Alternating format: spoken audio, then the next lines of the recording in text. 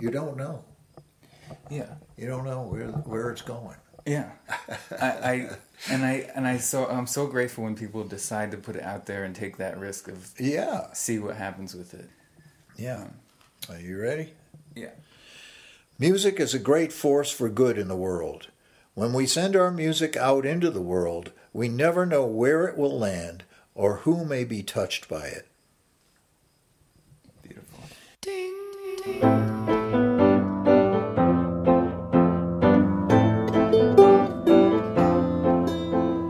Noble dreams of some noble dreams, with his fingers and toes and everything in between, with his friends and his foes, and come see what that means. Dream up some noble dreams.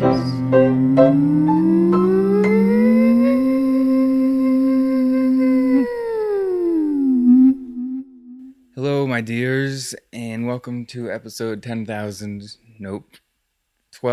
of the Noble Dreams podcast. My name is Noble, and I am coming to you from the living room of a mansion, as one does from time to time. And I would like to tell you that the guest this week is a man named Jim Rooney, who is a music producer and publisher and musician and so many other things. And as we talk about in the conversation, name dropping just for the sake of it is sort of fun, but not all the way fun. So there's just, if you could think in your mind anyone in music in the last 50 years, this man has probably worked with or knows that person personally. Especially in the folk and rock and country genres, but also jazz and a lot of other things. I'm really excited to share this with you. It was great to speak with him. He happens to live in the town where I grew up, which is pretty cool, and has worked all over the place on his journey, which has been chronicled by him in a book called In It for the Long Run, which I highly, highly recommend. As far as listening goes this week, I recommend listening to the first album, eponymous album by John Prine. John is a good friend of Jim's, and we talked about that. And if you've never heard any of John Prine's music, get going on that. And if you've never heard his original album, which he recorded when he was only like 24, I think, which is incredible because song for song, I'll put it up against just about any album that's out there in the world. And so that's my musical invitation. There's also a lot mentioned throughout the conversation. And I'm going to split this up into two parts for a couple of reasons. One is that I am experiencing some mystery illness right now for it'll be 5 weeks tomorrow, and part of the deal with this is that I'm extremely fatigued and lethargic a lot of the time, and I also feel about somewhere between 10 to 30% dumber on a given day, and conjuring up words from my inner thesaurus is not so great, and I sort of feels like as if my thesaurus has been dropped in the toilet or something, and all the ink has been wishy-washied out. So anyways, part of the reason I'm splitting this up is because it's a long conversation, and I think it will do well to have it in chunks. And also because I spend a really, really long time editing these episodes. And I'll speak more about that at a later date. There's a very specific reason why I do it so carefully. Frankly, doing the editing right now has proven to be really challenging for me in this state of whatever's got somewhat of a grip on me. And so another reason for splitting up is just a little insurance on my part, because I want to keep getting these out every week. Apologies to anyone who was waiting last week. I was away, and my computer is so old that I can't actually upload the episodes from it, and I didn't have access to a better computer, or at least a newer one. And so that's why it came out a little late last week. So anyways, that's another reason. And also, I've heard over the years that most startup podcasts average at petering out on episode 13, and splitting this up into 2 will get us over the hump there. I'm not really worried about it. It's kind of a joke to me. Also, we have a few episodes that are in editing process, and I'm excited to share with you. So anyways, on the business side of things, I just want to say thank you so much to everyone who's supporting the podcast in all the ways that you do. Please continue to send in your stories and songs and poems and thoughts and essays and all the things. I've got some feelers out for people sharing songs and their experiences I'm so excited to share with you that are coming up. You can send those to nobledreamspod@gmail.com. It's nobledreamspod@gmail.com. If you would like to financially support the show, which is something I am incredibly grateful for, it is such a help and helps pay for my time that I put into the show, into the transportation to go speak with guests and equipment and all the things. There's a tip jar in the show notes, and that's a really easy way to just drop some money if you can and if you value what's going on here, and I'm so grateful for that. There's an Instagram account, @NoahDays Noble Nights, @NoahDays Noble Nights, and I put posts up about the shows and put more pictures than I can fit in the show website and stuff. And so please continue to tell your friends. This is the way that this thing grows. If you make a post on social media about the show, it really helps. I think people like seeing it more than from just the person who creates it. And I'm so grateful for those who have shared the show and shared it with their friends. In the musical theme this week, my invitation for you is to share the show with the first person that you think of when you hear the name Bob Dylan. And if you haven't heard of Bob Dylan, then just see who comes up anyways in your mind. And if you'd be willing to share it with them, if you think it might have value for them or reach them in some capacity, then beautiful. Jim was kind enough to play a couple of songs for us, and so those are going to be the musical numbers on these episodes. The first one is I'm So Lonesome, I Could Cry by Hank Williams. And the second one I'll talk about next week. All right, I think that's about it from me. Thank you so much. Love to you all. I hope that you are having interesting explorations in your journeys through this world and finding ways to bring your own beautiful selves into it and sharing that with all of the rest of us. All the best. No. So, all right, here we go. Good. So who are we sitting here with this morning? Jim Rooney. That's my name. Jim Rooney. And you're Noah Shute. That's true. Just in case you forgot. Yeah. Yeah. So Jim, I was wondering if you'd be willing to just read the introduction to your book real quick. Oh my goodness. Just okay. to give us a sort of thesis that I at least see. Okay. Well, this is the introduction. My book is called In It for the Long Run, and which is a fairly accurate description of my life. It seems to be going on. And this is the introduction to this memoir I wrote, and it says, "Do it your own ignorant way." With these words, Gammy, my mother's mother, Julia Flaherty, would dismiss one or the other of us grandchildren as we informed her of how we were about to do something. So that's what I've been doing ever since, going my own way in the world, finding my own voice, following my own path, doing it my own ignorant way.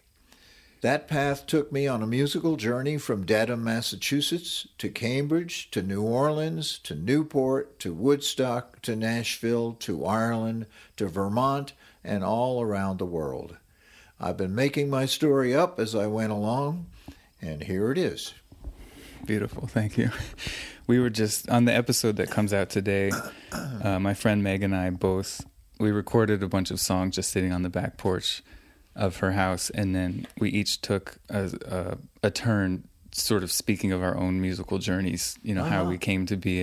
And I really enjoyed reading that because it's very similar to how I approach things, which is basically get the bare bones sort of fundamentals and then figure it out myself, including doing this podcast. Yeah. So I'm just curious, where did that? What's your first memory of sort of figuring stuff out your own way? Oh boy, I'm left-handed, and I think that means that you just from an early age you have to figure a bunch of things out. The world isn't made for left-handed people, and so. In terms of specific memories, I'm not sure if I have one, except I was always aware that I didn't do things the way other people did them. And although it's interesting, for instance, I bat right-handed, but I right with my left hand. For some reason, swinging a stick seems to come naturally to me from the right side. So I would say my head is split, and so that's just gives you a different way of looking at things. It was hard for me to do some tasks. Well, penmanship, for instance, when I was a kid, we had pens that you dipped in an inkwell. And we were taught this method, the Palmer method it was called, but it was designed for right-handed people, and they would make these lovely tunnels of swirls, in a row. But when I made those tunnels, I was smudging them with my arm because I was going over the stuff I had just inked, and it was always a nightmare. Finally, I guess maybe by the 7th grade, I part of a geometry class I was taking, we learned how to print, and mechanical drawing we were taking, and that was a huge help for me. And so I don't know, it's just the way you are, and I have always.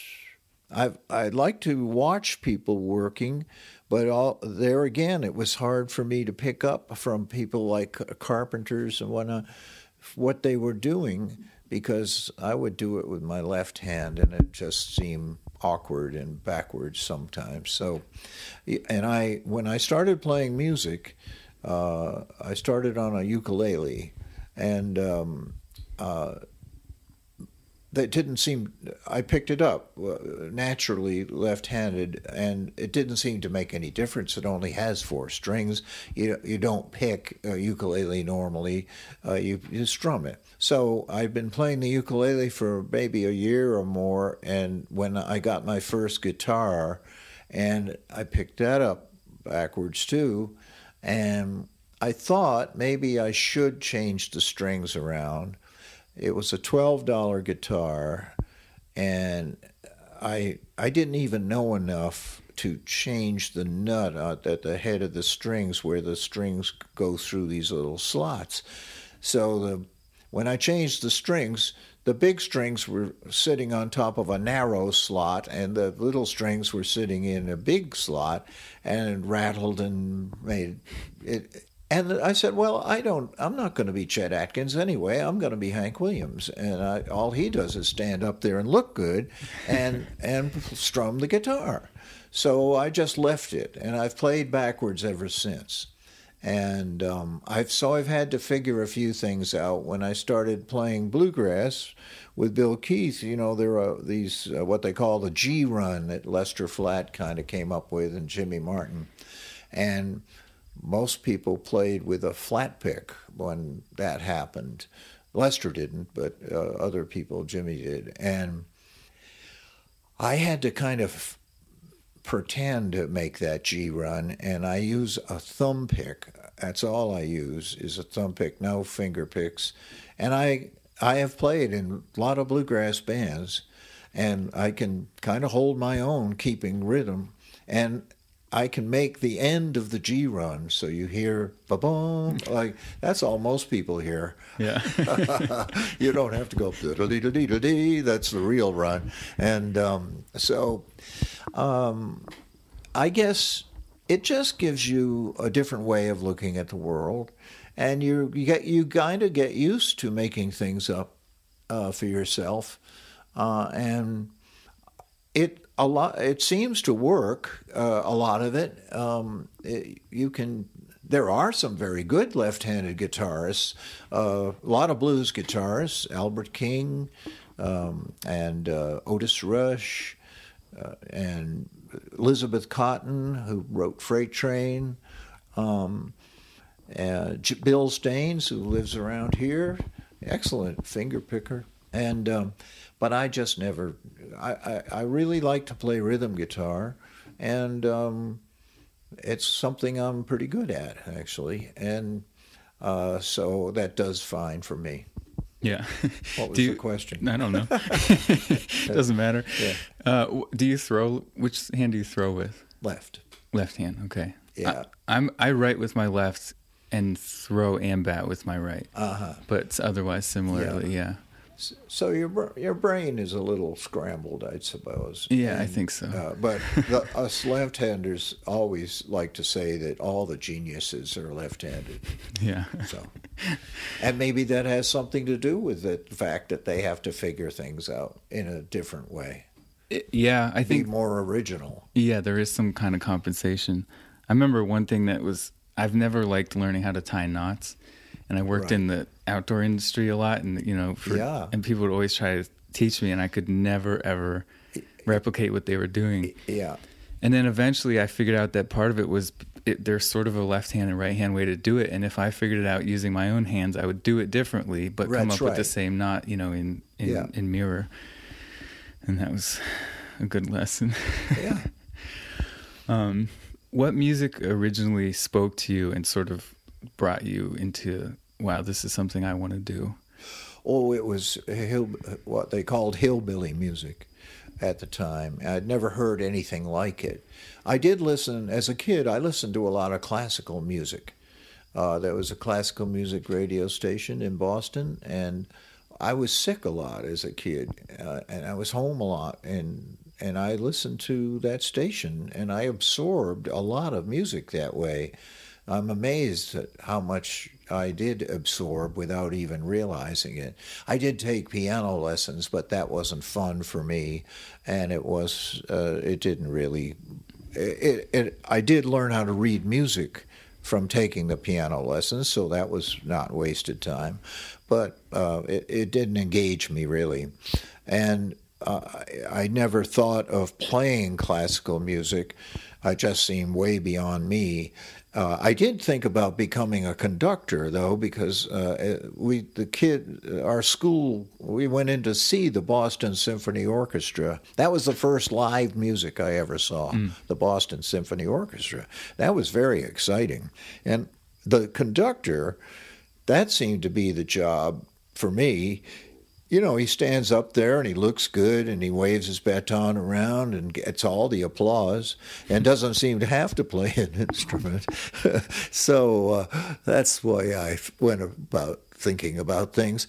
So, but the music that really engaged me was hillbilly music, and that's what it was called at the time. And it was a radio program in Boston called the Hayloft Jamboree. It was on every night on the radio, and they had a disc jockey who played all the hits of the day, and this was in 1951, 52. So it would be now considered a golden age of country music. Hank Williams was alive, Hank Snow, Hank Thompson, Lefty Frizzell, all these artists that are considered the greatest in country music. And it was all very much alive, and they were having big hits. So I was listening to that every night. And just before that record show, there was a live broadcast of this group from West Virginia called the Confederate Mountaineers. And at that time, bluegrass didn't have a name. And they were just another form of hillbilly music. But it was bluegrass. Two brothers, Everett and Bee Lilly. Everett played mandolin, Bee played guitar. They both sang. A banjo player named Don Stover and a fiddler named Tex Logan. And I heard that, and it was just amazing. I'd never heard anything like it, and I really loved it a lot right away. And my own theory about it is it was my Irish genes waking up, because the music in its roots is from the settlers who settled in the Appalachians from Ireland and Scotland.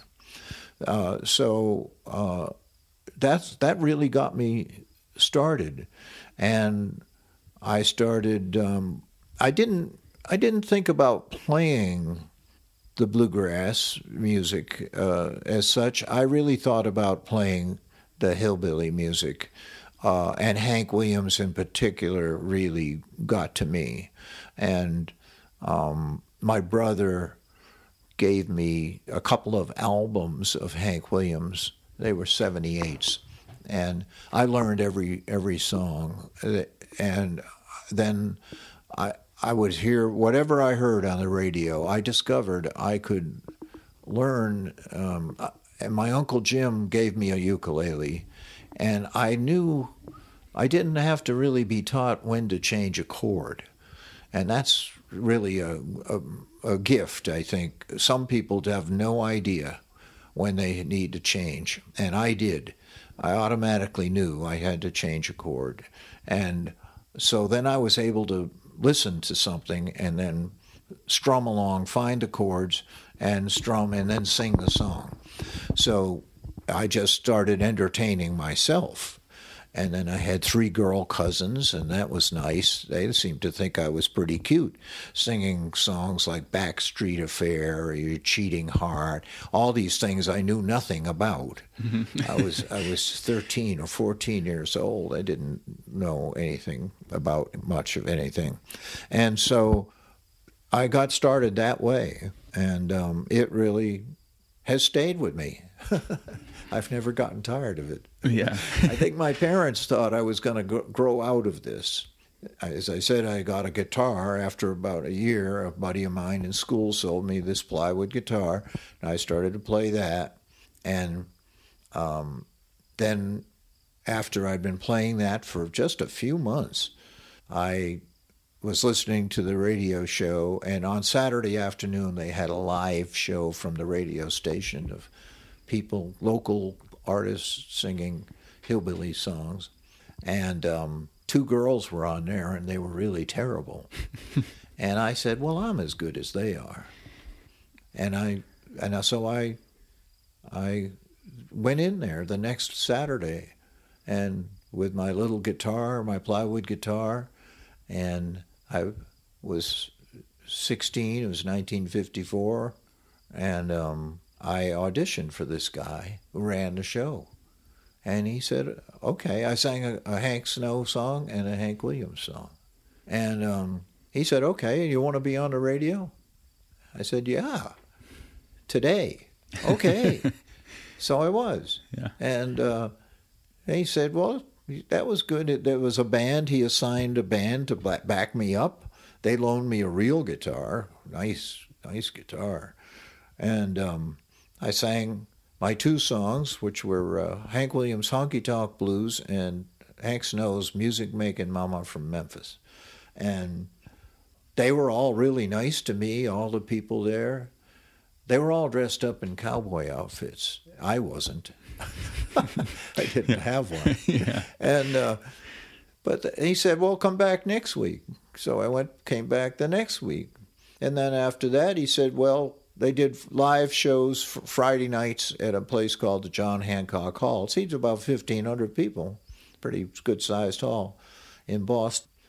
He said, come down and play the Jamboree next Friday night. So I had to get some clothes then. I got my mother to buy me some powder blue pants and checkered shirt and a string tie. I don't have any pictures of this. Yeah. Not a single one.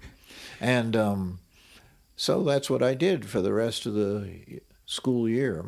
My friends all started calling me Tex. Mm-hmm.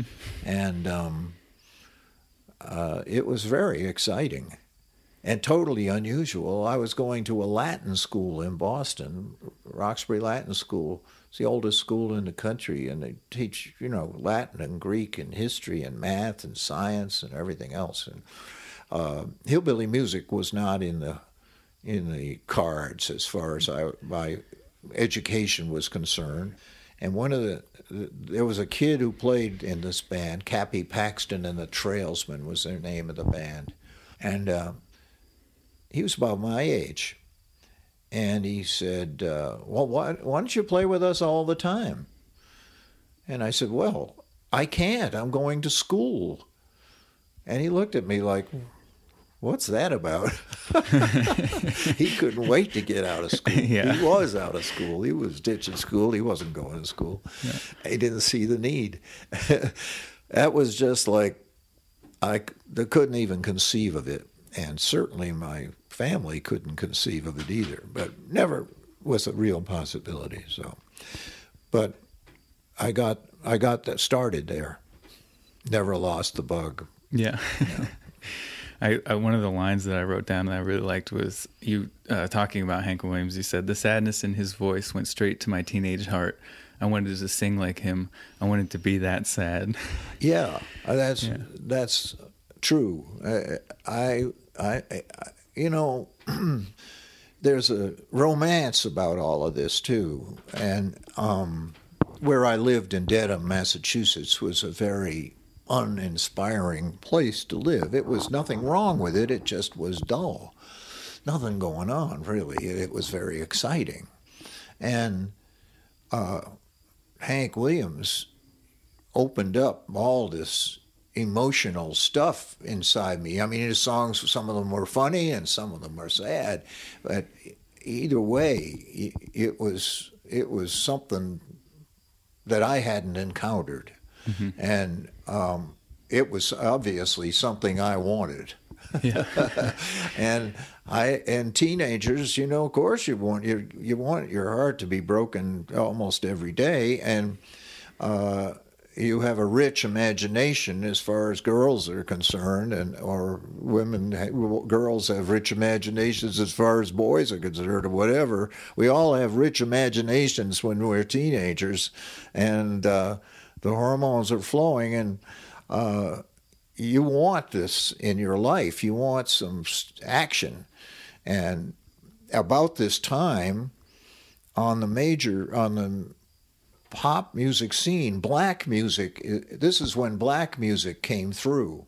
Fats Domino and Little Richard and all those artists had just broke it open, and Elvis Presley. It just broke open a dam of restraint that had built up around kids' lives, and that was it, and there was all kinds of preachers railing against this. It was going to send us all to hell, and they were probably right. And we wanted to go there in the worst way. And it was a very exciting time musically, the 50s. It was very dull in the society at large. Dwight Eisenhower was the president, and he was a nice person, and there were some not nice people around as well, fighting communism. Joe McCarthy, this guy from Wisconsin. But it was a pretty buttoned-down era as far as the society was concerned, and this music. And as it turns out, the hillbilly music was also subversive at opening people like me up. And what happened as in time, that hillbilly show went away, and what I substituted with was folk music, which I stumbled onto in a record store in Boston just by accident. It was a bookstore, but in the back they had some records, some jazz records and some folk music records. And so I bought a few. I bought Leadbelly, Big Bill Broonzy, some Southern Appalachian music, just whatever struck my fancy. And that music really also spoke to me. And I learned a lot of Leadbelly songs and some songs from the Southern Appalachians that were pre-bluegrass, that ballads and just other kinds of songs from the mountains. And it was all kind of exotic to me and romantic in a way. It was a world I had no experience with. There were no black people living in Dedham, Massachusetts, and no hillbillies either.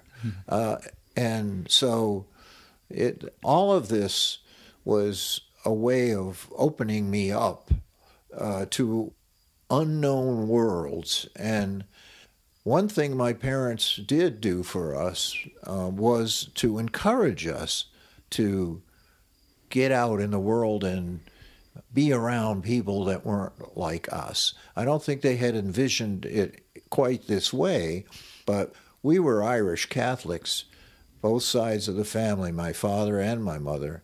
And in Boston, that was a very strong identity, a very strong community. But my mother found it oppressive to live around all her Irish relatives. And she decided to live in Dedham, where there wasn't another Irish family there. There were Catholics, but they were Italians.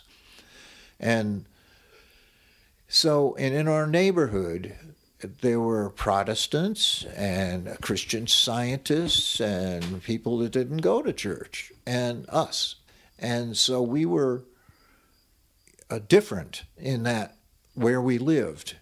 And I think that was another help to me, that I and my brother and my sisters, we were all encouraged to meet and respect other people. And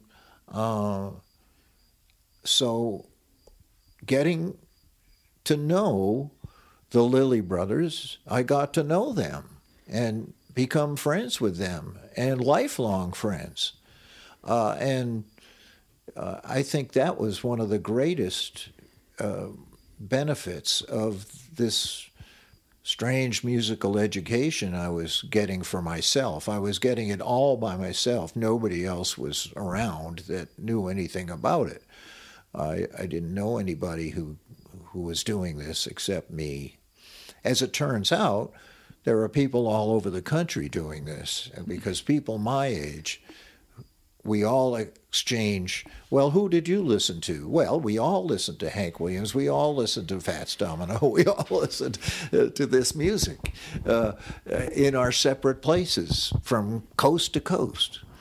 And but we all thought we were the only ones doing it. Yeah. It was interesting. Yeah. So that's been, I think, a great bonus for me to get into this musical life, because I have met people from all over the place, extremely talented people, very generous people, people that have very little education but are self-educated and self-motivated. And being around people like that is, I think, really good for you. Yeah, I agree. Yeah. So you're talking about like all these disparate people coming to the same sort of realizations of like, oh, this music is reaching them, but you felt kind of isolated is what I'm hearing in your own musical education. And when, I'm just wondering, maybe you already answered when you were doing that show at the Big Hall and the radio show, but when did the sense that these other people started to exist and you got to start collaborating with them happen? It wasn't until I went to Amherst College in Western Massachusetts, and I was once that Hillbilly show, the radio station changed its format is what happened, and it just evaporated overnight, really. I went down to the seashore where we had a little cottage in the summertime, and I picked berries all summer long and worked by the side of the road selling vegetables so I could save up enough money to get a Martin guitar, just like Hank's. And I did. But when I got back in the fall, the show was gone, everything was gone.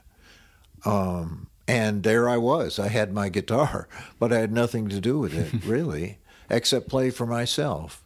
And that's what I did from late 54 until 1959, when I met Bill Keith in college. And Bill had come from a background not unsimilar to my own in that he went to Exeter Academy, then he went to Amherst. His whole family had done this, his very old New England family. And so he was going to college like he was supposed to go, and I was going to college like I was supposed to go. It's just the thing you're supposed to do. And because I'd gone to Latin school, I kept up my studies in Greek and whatnot.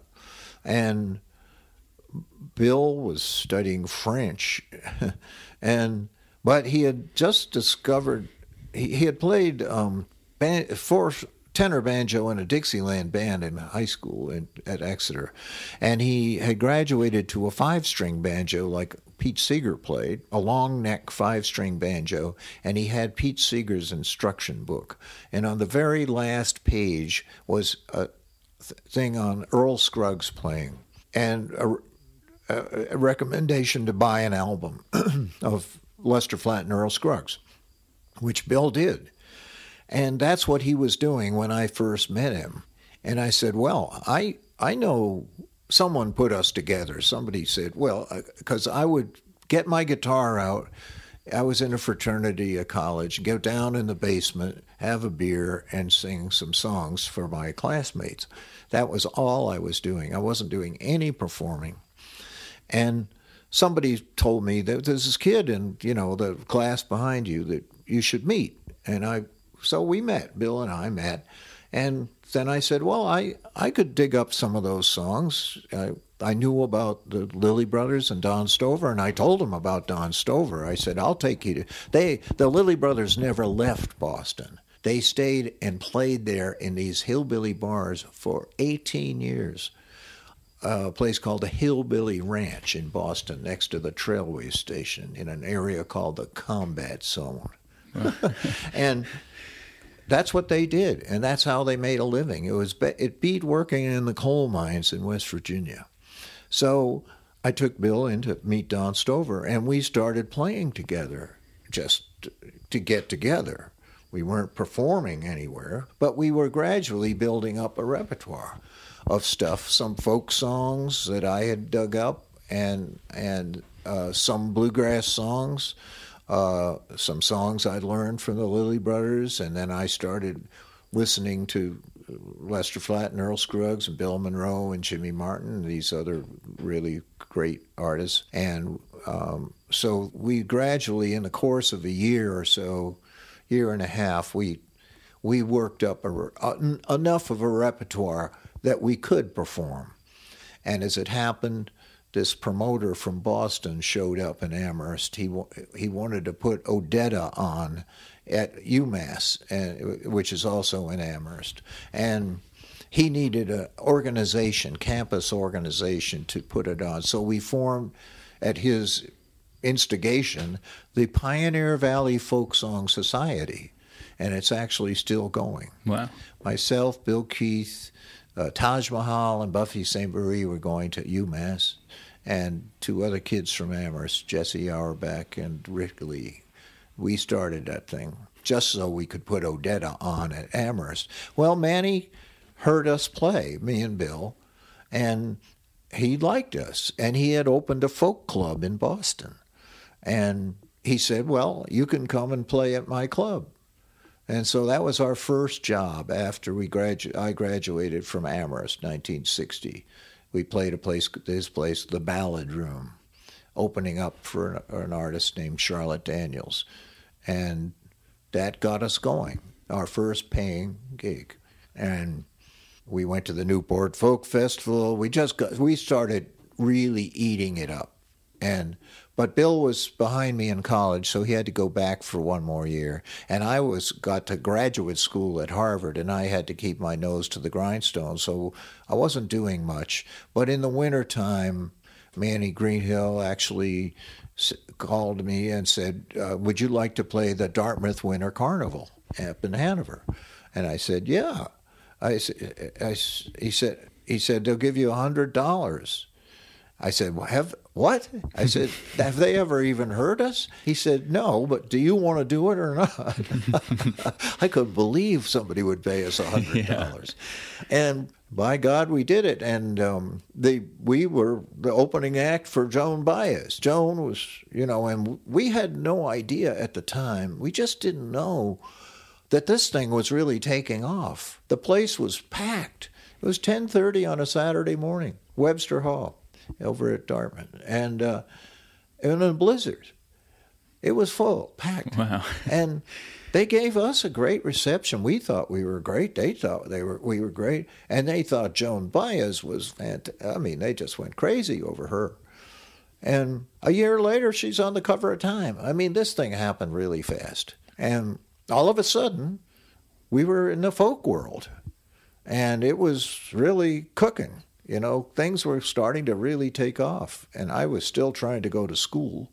Bill graduated from school, and then he came to Cambridge, and we started playing at this place, the Club 47, a little coffee house where Joan had started. And we formed a band with another player named Joe Val and his friend Herb Applin. And last year, or 2 years ago, Bill Keith was inducted into the Bluegrass Hall of Fame, and last year, Joe Val was. So 2 of our bandmates are in the Bluegrass Hall of Fame. You just can't even believe this, how this could happen. Yeah. So it's been amazing.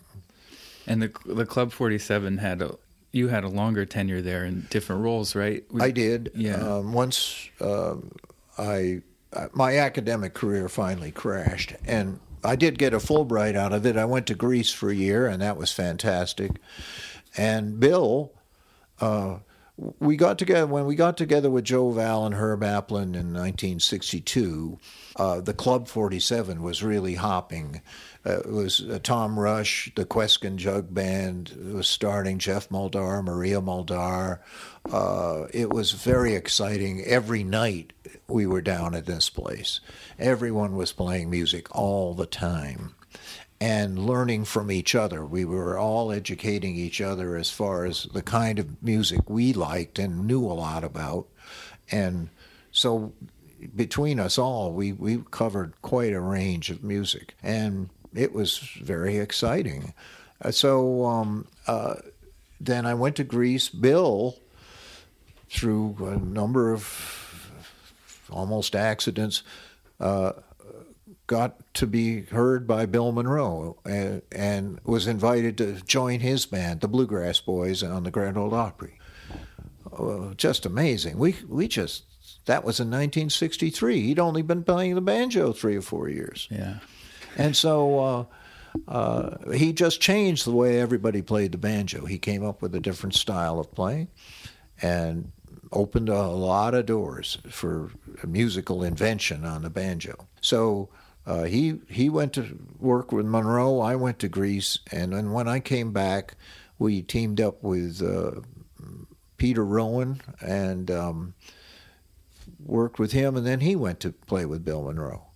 And eventually, the fellow running the club, this coffee house, the Club 47, it was like a clubhouse, really. We were just all there all the time. And whether we were playing or not, we just hung out there. And the fellow running it, a guy named Byron Lord Leonardos, wonderful Greek-American from Cambridge, he had done it for 3 years and done a great job, and he was tired, and he wanted to stop. So I said, well, if you show me how to do it, I'll take over from you. And it was perfect for me because my academic career was done. And so he taught me how to, make coffee and tea and soda drinks and how to book the artists and how to make a calendar. Like he was making these beautiful calendars and showed me how to do them, and run a waitress and staff and run a place. And I did that from 65 to the end of 67. And then I was tired. And I switched gears, and I wound up doing a few other things. I produced a jazz festival in New Orleans, and then I went to work for Albert Grossman, who managed a lot of people, Bob Dylan and the band and Janis Joplin and all these people. And he was building a studio in Woodstock, New York, and asked me if I'd like to come up there and run it for him. I said, sure, I would like to come up there and run it for you. And so I did that. But I was playing music kind of on the side.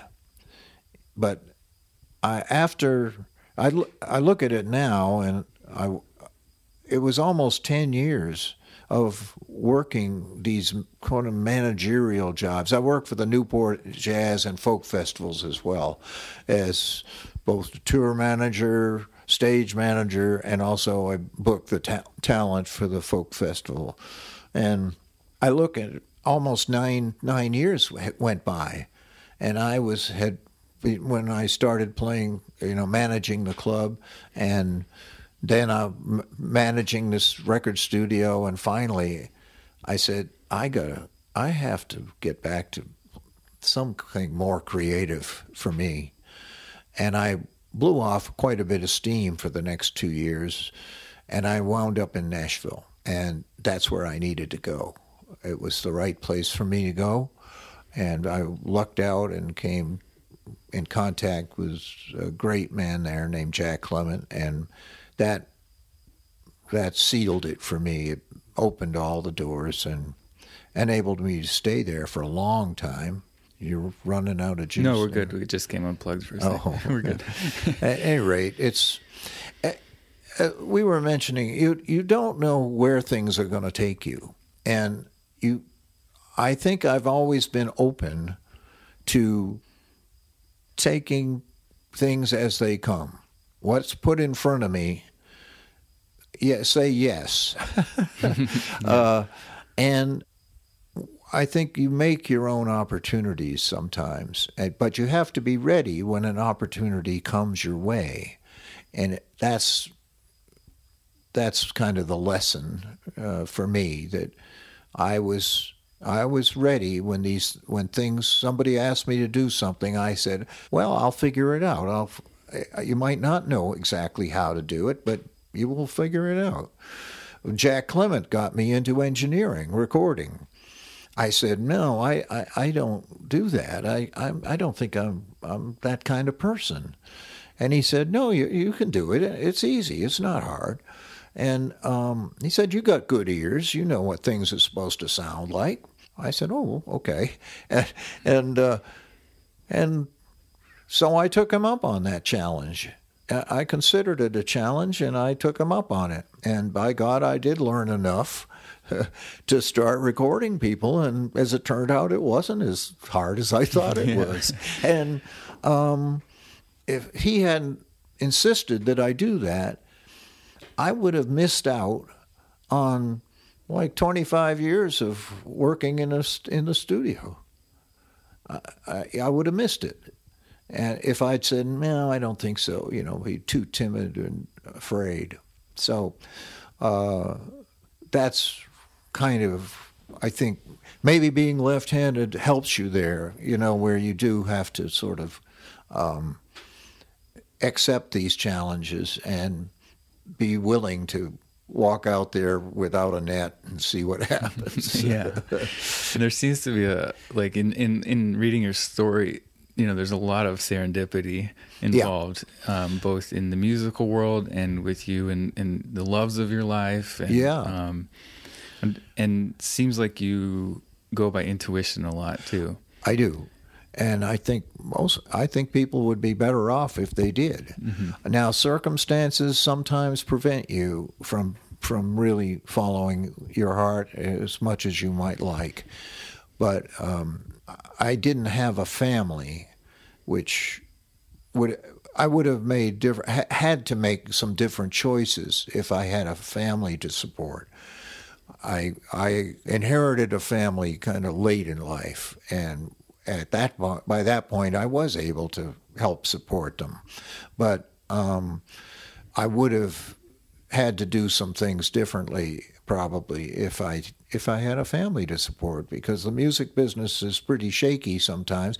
But as I found out from other people that were in other lines of work, everything's shaky.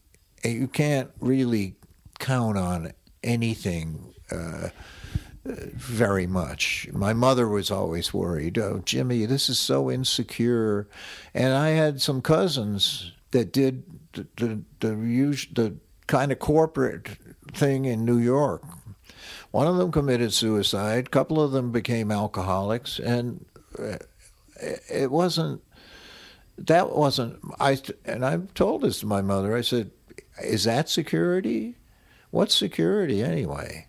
And I think it's not a bad idea to learn how to live on the ground, and I have spent my last dollar several times, and I'm not afraid of it. Yeah. I'm able to. I know how to grow food. I know how to make a few things, and I'm just not afraid of. I think a lot of people have gotten a little bit intimidated by things a little bit, and that's not a great way to live life, I don't think. If you have some confidence in yourself and you've got your wits about you and have some abilities, I think you can trust yourself to do okay. Mm-hmm. You might not get rich, but getting rich, I think, is highly overrated. Some real idiots are very rich, mentioning no names, but and some very nice people are very rich too. It's irrelevant, really. I think being rich can be good if it enables you to help other people. I think that's fine. Mm-hmm. But if getting rich is just for yourself, accumulating stuff, I don't see the point myself. So it's never been a goal of mine. I like to make money as much as the next guy, and I have made some, and I have also not made some. And sometimes I've spent all the money I had, and sometimes I've managed to keep some. So it's the best thing for me was that, especially when Jack Clement got me to learn how to engineer like from the ground up, I believe in what I do now. I can do this. I understand the process, and I'm able to communicate with other people, other engineers, or whatever. Now it's all digital, which is not my world. I'm an analog guy, and I was too old. That thing started happening when I was 60. So I accept that I'm never going to really be really good at that. So I have to hire people that are and talk to them. But the process isn't different, really, as far as I'm concerned, as far as recording. And that's what I love to do. I love to make records and with music. But the style of making records has changed a lot. And my style isn't really what people are doing these days. That's fine. When I do work, though, I really enjoy it. And but it gives me confidence in what I do, that I know what I'm doing, and I know when it's good, and I know when it's not good, and I can trust my judgment. And that gives you a good feeling inside. I think when you don't feel good, and this has happened to me, is when you look good to other people. And I'm capable of that, looking good. And you don't feel that it's real inside. That's not a good place to be. And I had to kind of get serious with myself at one point about that. It just, okay, stop looking good to everybody else, forget about everybody else for a while, and just try to figure out who you are and what you do. And that took me some time. And I had to kind of pull the plug on a lot of things. I had been married. I stopped working. I stopped everything, and I went to this house we had in the sea, near the seashore that my mother was going to sell. I spent a couple of winters there by the seashore. Nobody around. Every call I made was a long distance call, and I had to spend some time with myself, and that's a good thing to do. And I'm glad I did it, because after that, things really started happening in a solid way for me. There were a lot of things that had happened before, and if you looked at my resume, the Club 47, the Newport festivals, this, that, the other thing, it looked pretty good. And it was good. But it didn't feel good inside. Mm-hmm. And I had to deal with that. And there was a fair amount of drink involved and a lot of behavior that didn't look good as far as other people were concerned. But I just had to go do this, and I did it. And that was in my 30s. And when I went to Nashville, I didn't tell a lot of people all that stuff I'd done. I hardly ever mentioned it. They found out about it sort of later, but I was just going to have to start all over again. And that was a very smart thing for me to do. That was the way to go, because everybody understood. They liked me, and they liked my music and liked the way I was coming along and willing to listen and learn. I kept my eyes and ears open, standing around. Jack Clement had a publishing company. He had a recording studio. He'd done a lot of things, and I just was observing a lot of stuff. I learned a lot about publishing from him and the man that ran his publishing company. And I learned a lot about songs. I learned a lot about rhythm guitar playing. I just learned every day when I went there. And it looked like I was just hanging around. Yeah. And you have to do a bit of hanging around in life, I think. And just keep your eyes and ears open and learn for a while and see what people do and how they do it. And I was in with a great group of people, great songwriters and good engineers, and everybody had a good time. Yeah. Really fun. We had fun every day, but we were learning all the time. So that was the best thing that ever happened to me. And so I just came along, and eventually I was confident enough to start my own publishing company, and with 3 other people, and it turned out to be a good thing to do. It was successful, and we kept up having fun and doing it the way we thought it should be done, not the way other people thought it should be done. We would help songwriters that sometimes other people wouldn't see the possibilities in. And sometimes we record songs as producers that other people didn't see the possibilities in. And all of a sudden, these songs were very successful. So you can't be following trends or trying to figure out the market, all that stuff. When I kind of pulled back from Nashville was when marketing people started taking over the record labels instead of music people. Yeah. Nashville had been built by music people like Jack Clement, by Chet Atkins, by Owen Bradley. All of these people played music, and they all wrote songs too, and they knew how to work at everything in the musical world, and they trusted their judgment, and they tried things. And if something didn't work, it wasn't a disaster. They hadn't spent $500,000 on something. Like the Everly Brothers came out of this mentality, and Chet Atkins is trying different sounds with them, and different guitar amplifiers, and different this and different that. And it didn't cost any money, and if it worked, but it did work, those records sell to this day. And but eventually, like a lot of places, marketing corporations merged, Sony and RCA and everybody merged. You're almost down to one label now.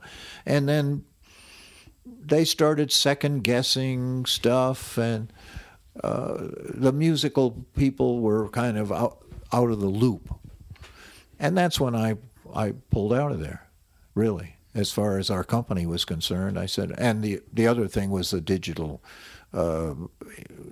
revolution, where you could get music for free, and I didn't see how that was going to work for the songwriters or the artists if everything's free. Yeah. So those two things, the marketing takeover and the digital revolution, I said, I'm not going to stick around for this, because I was too old. I was too old to figure out the digital thing. If I'd been 30, I would have stuck it out probably, but I couldn't.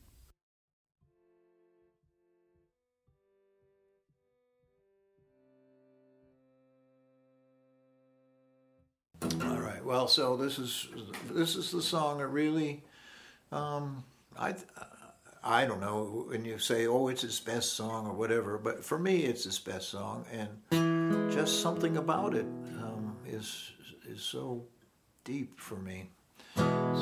It's a simple song.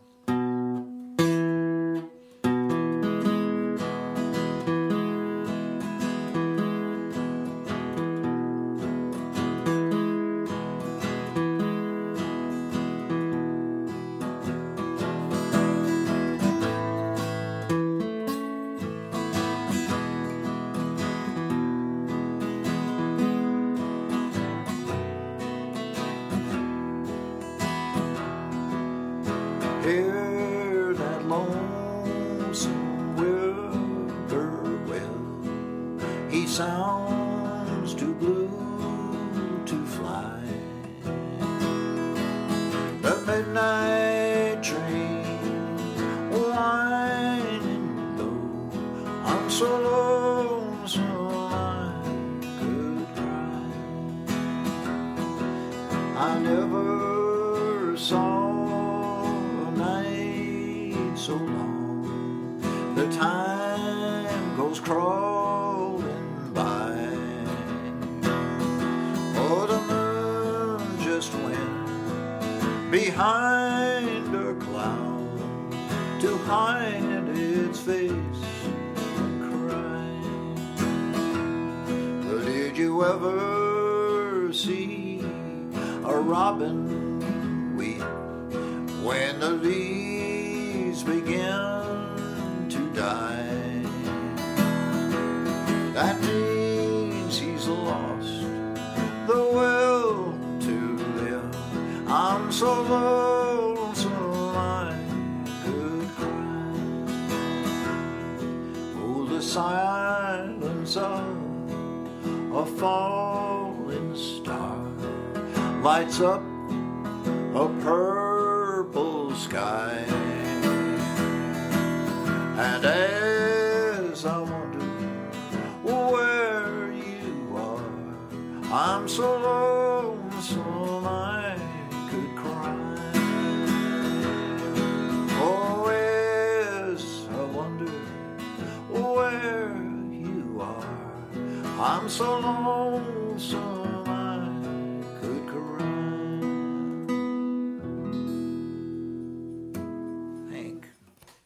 Hank indeed.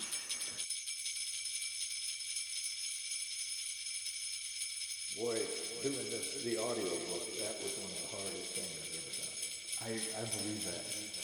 It takes so much concentration. I said, well, okay,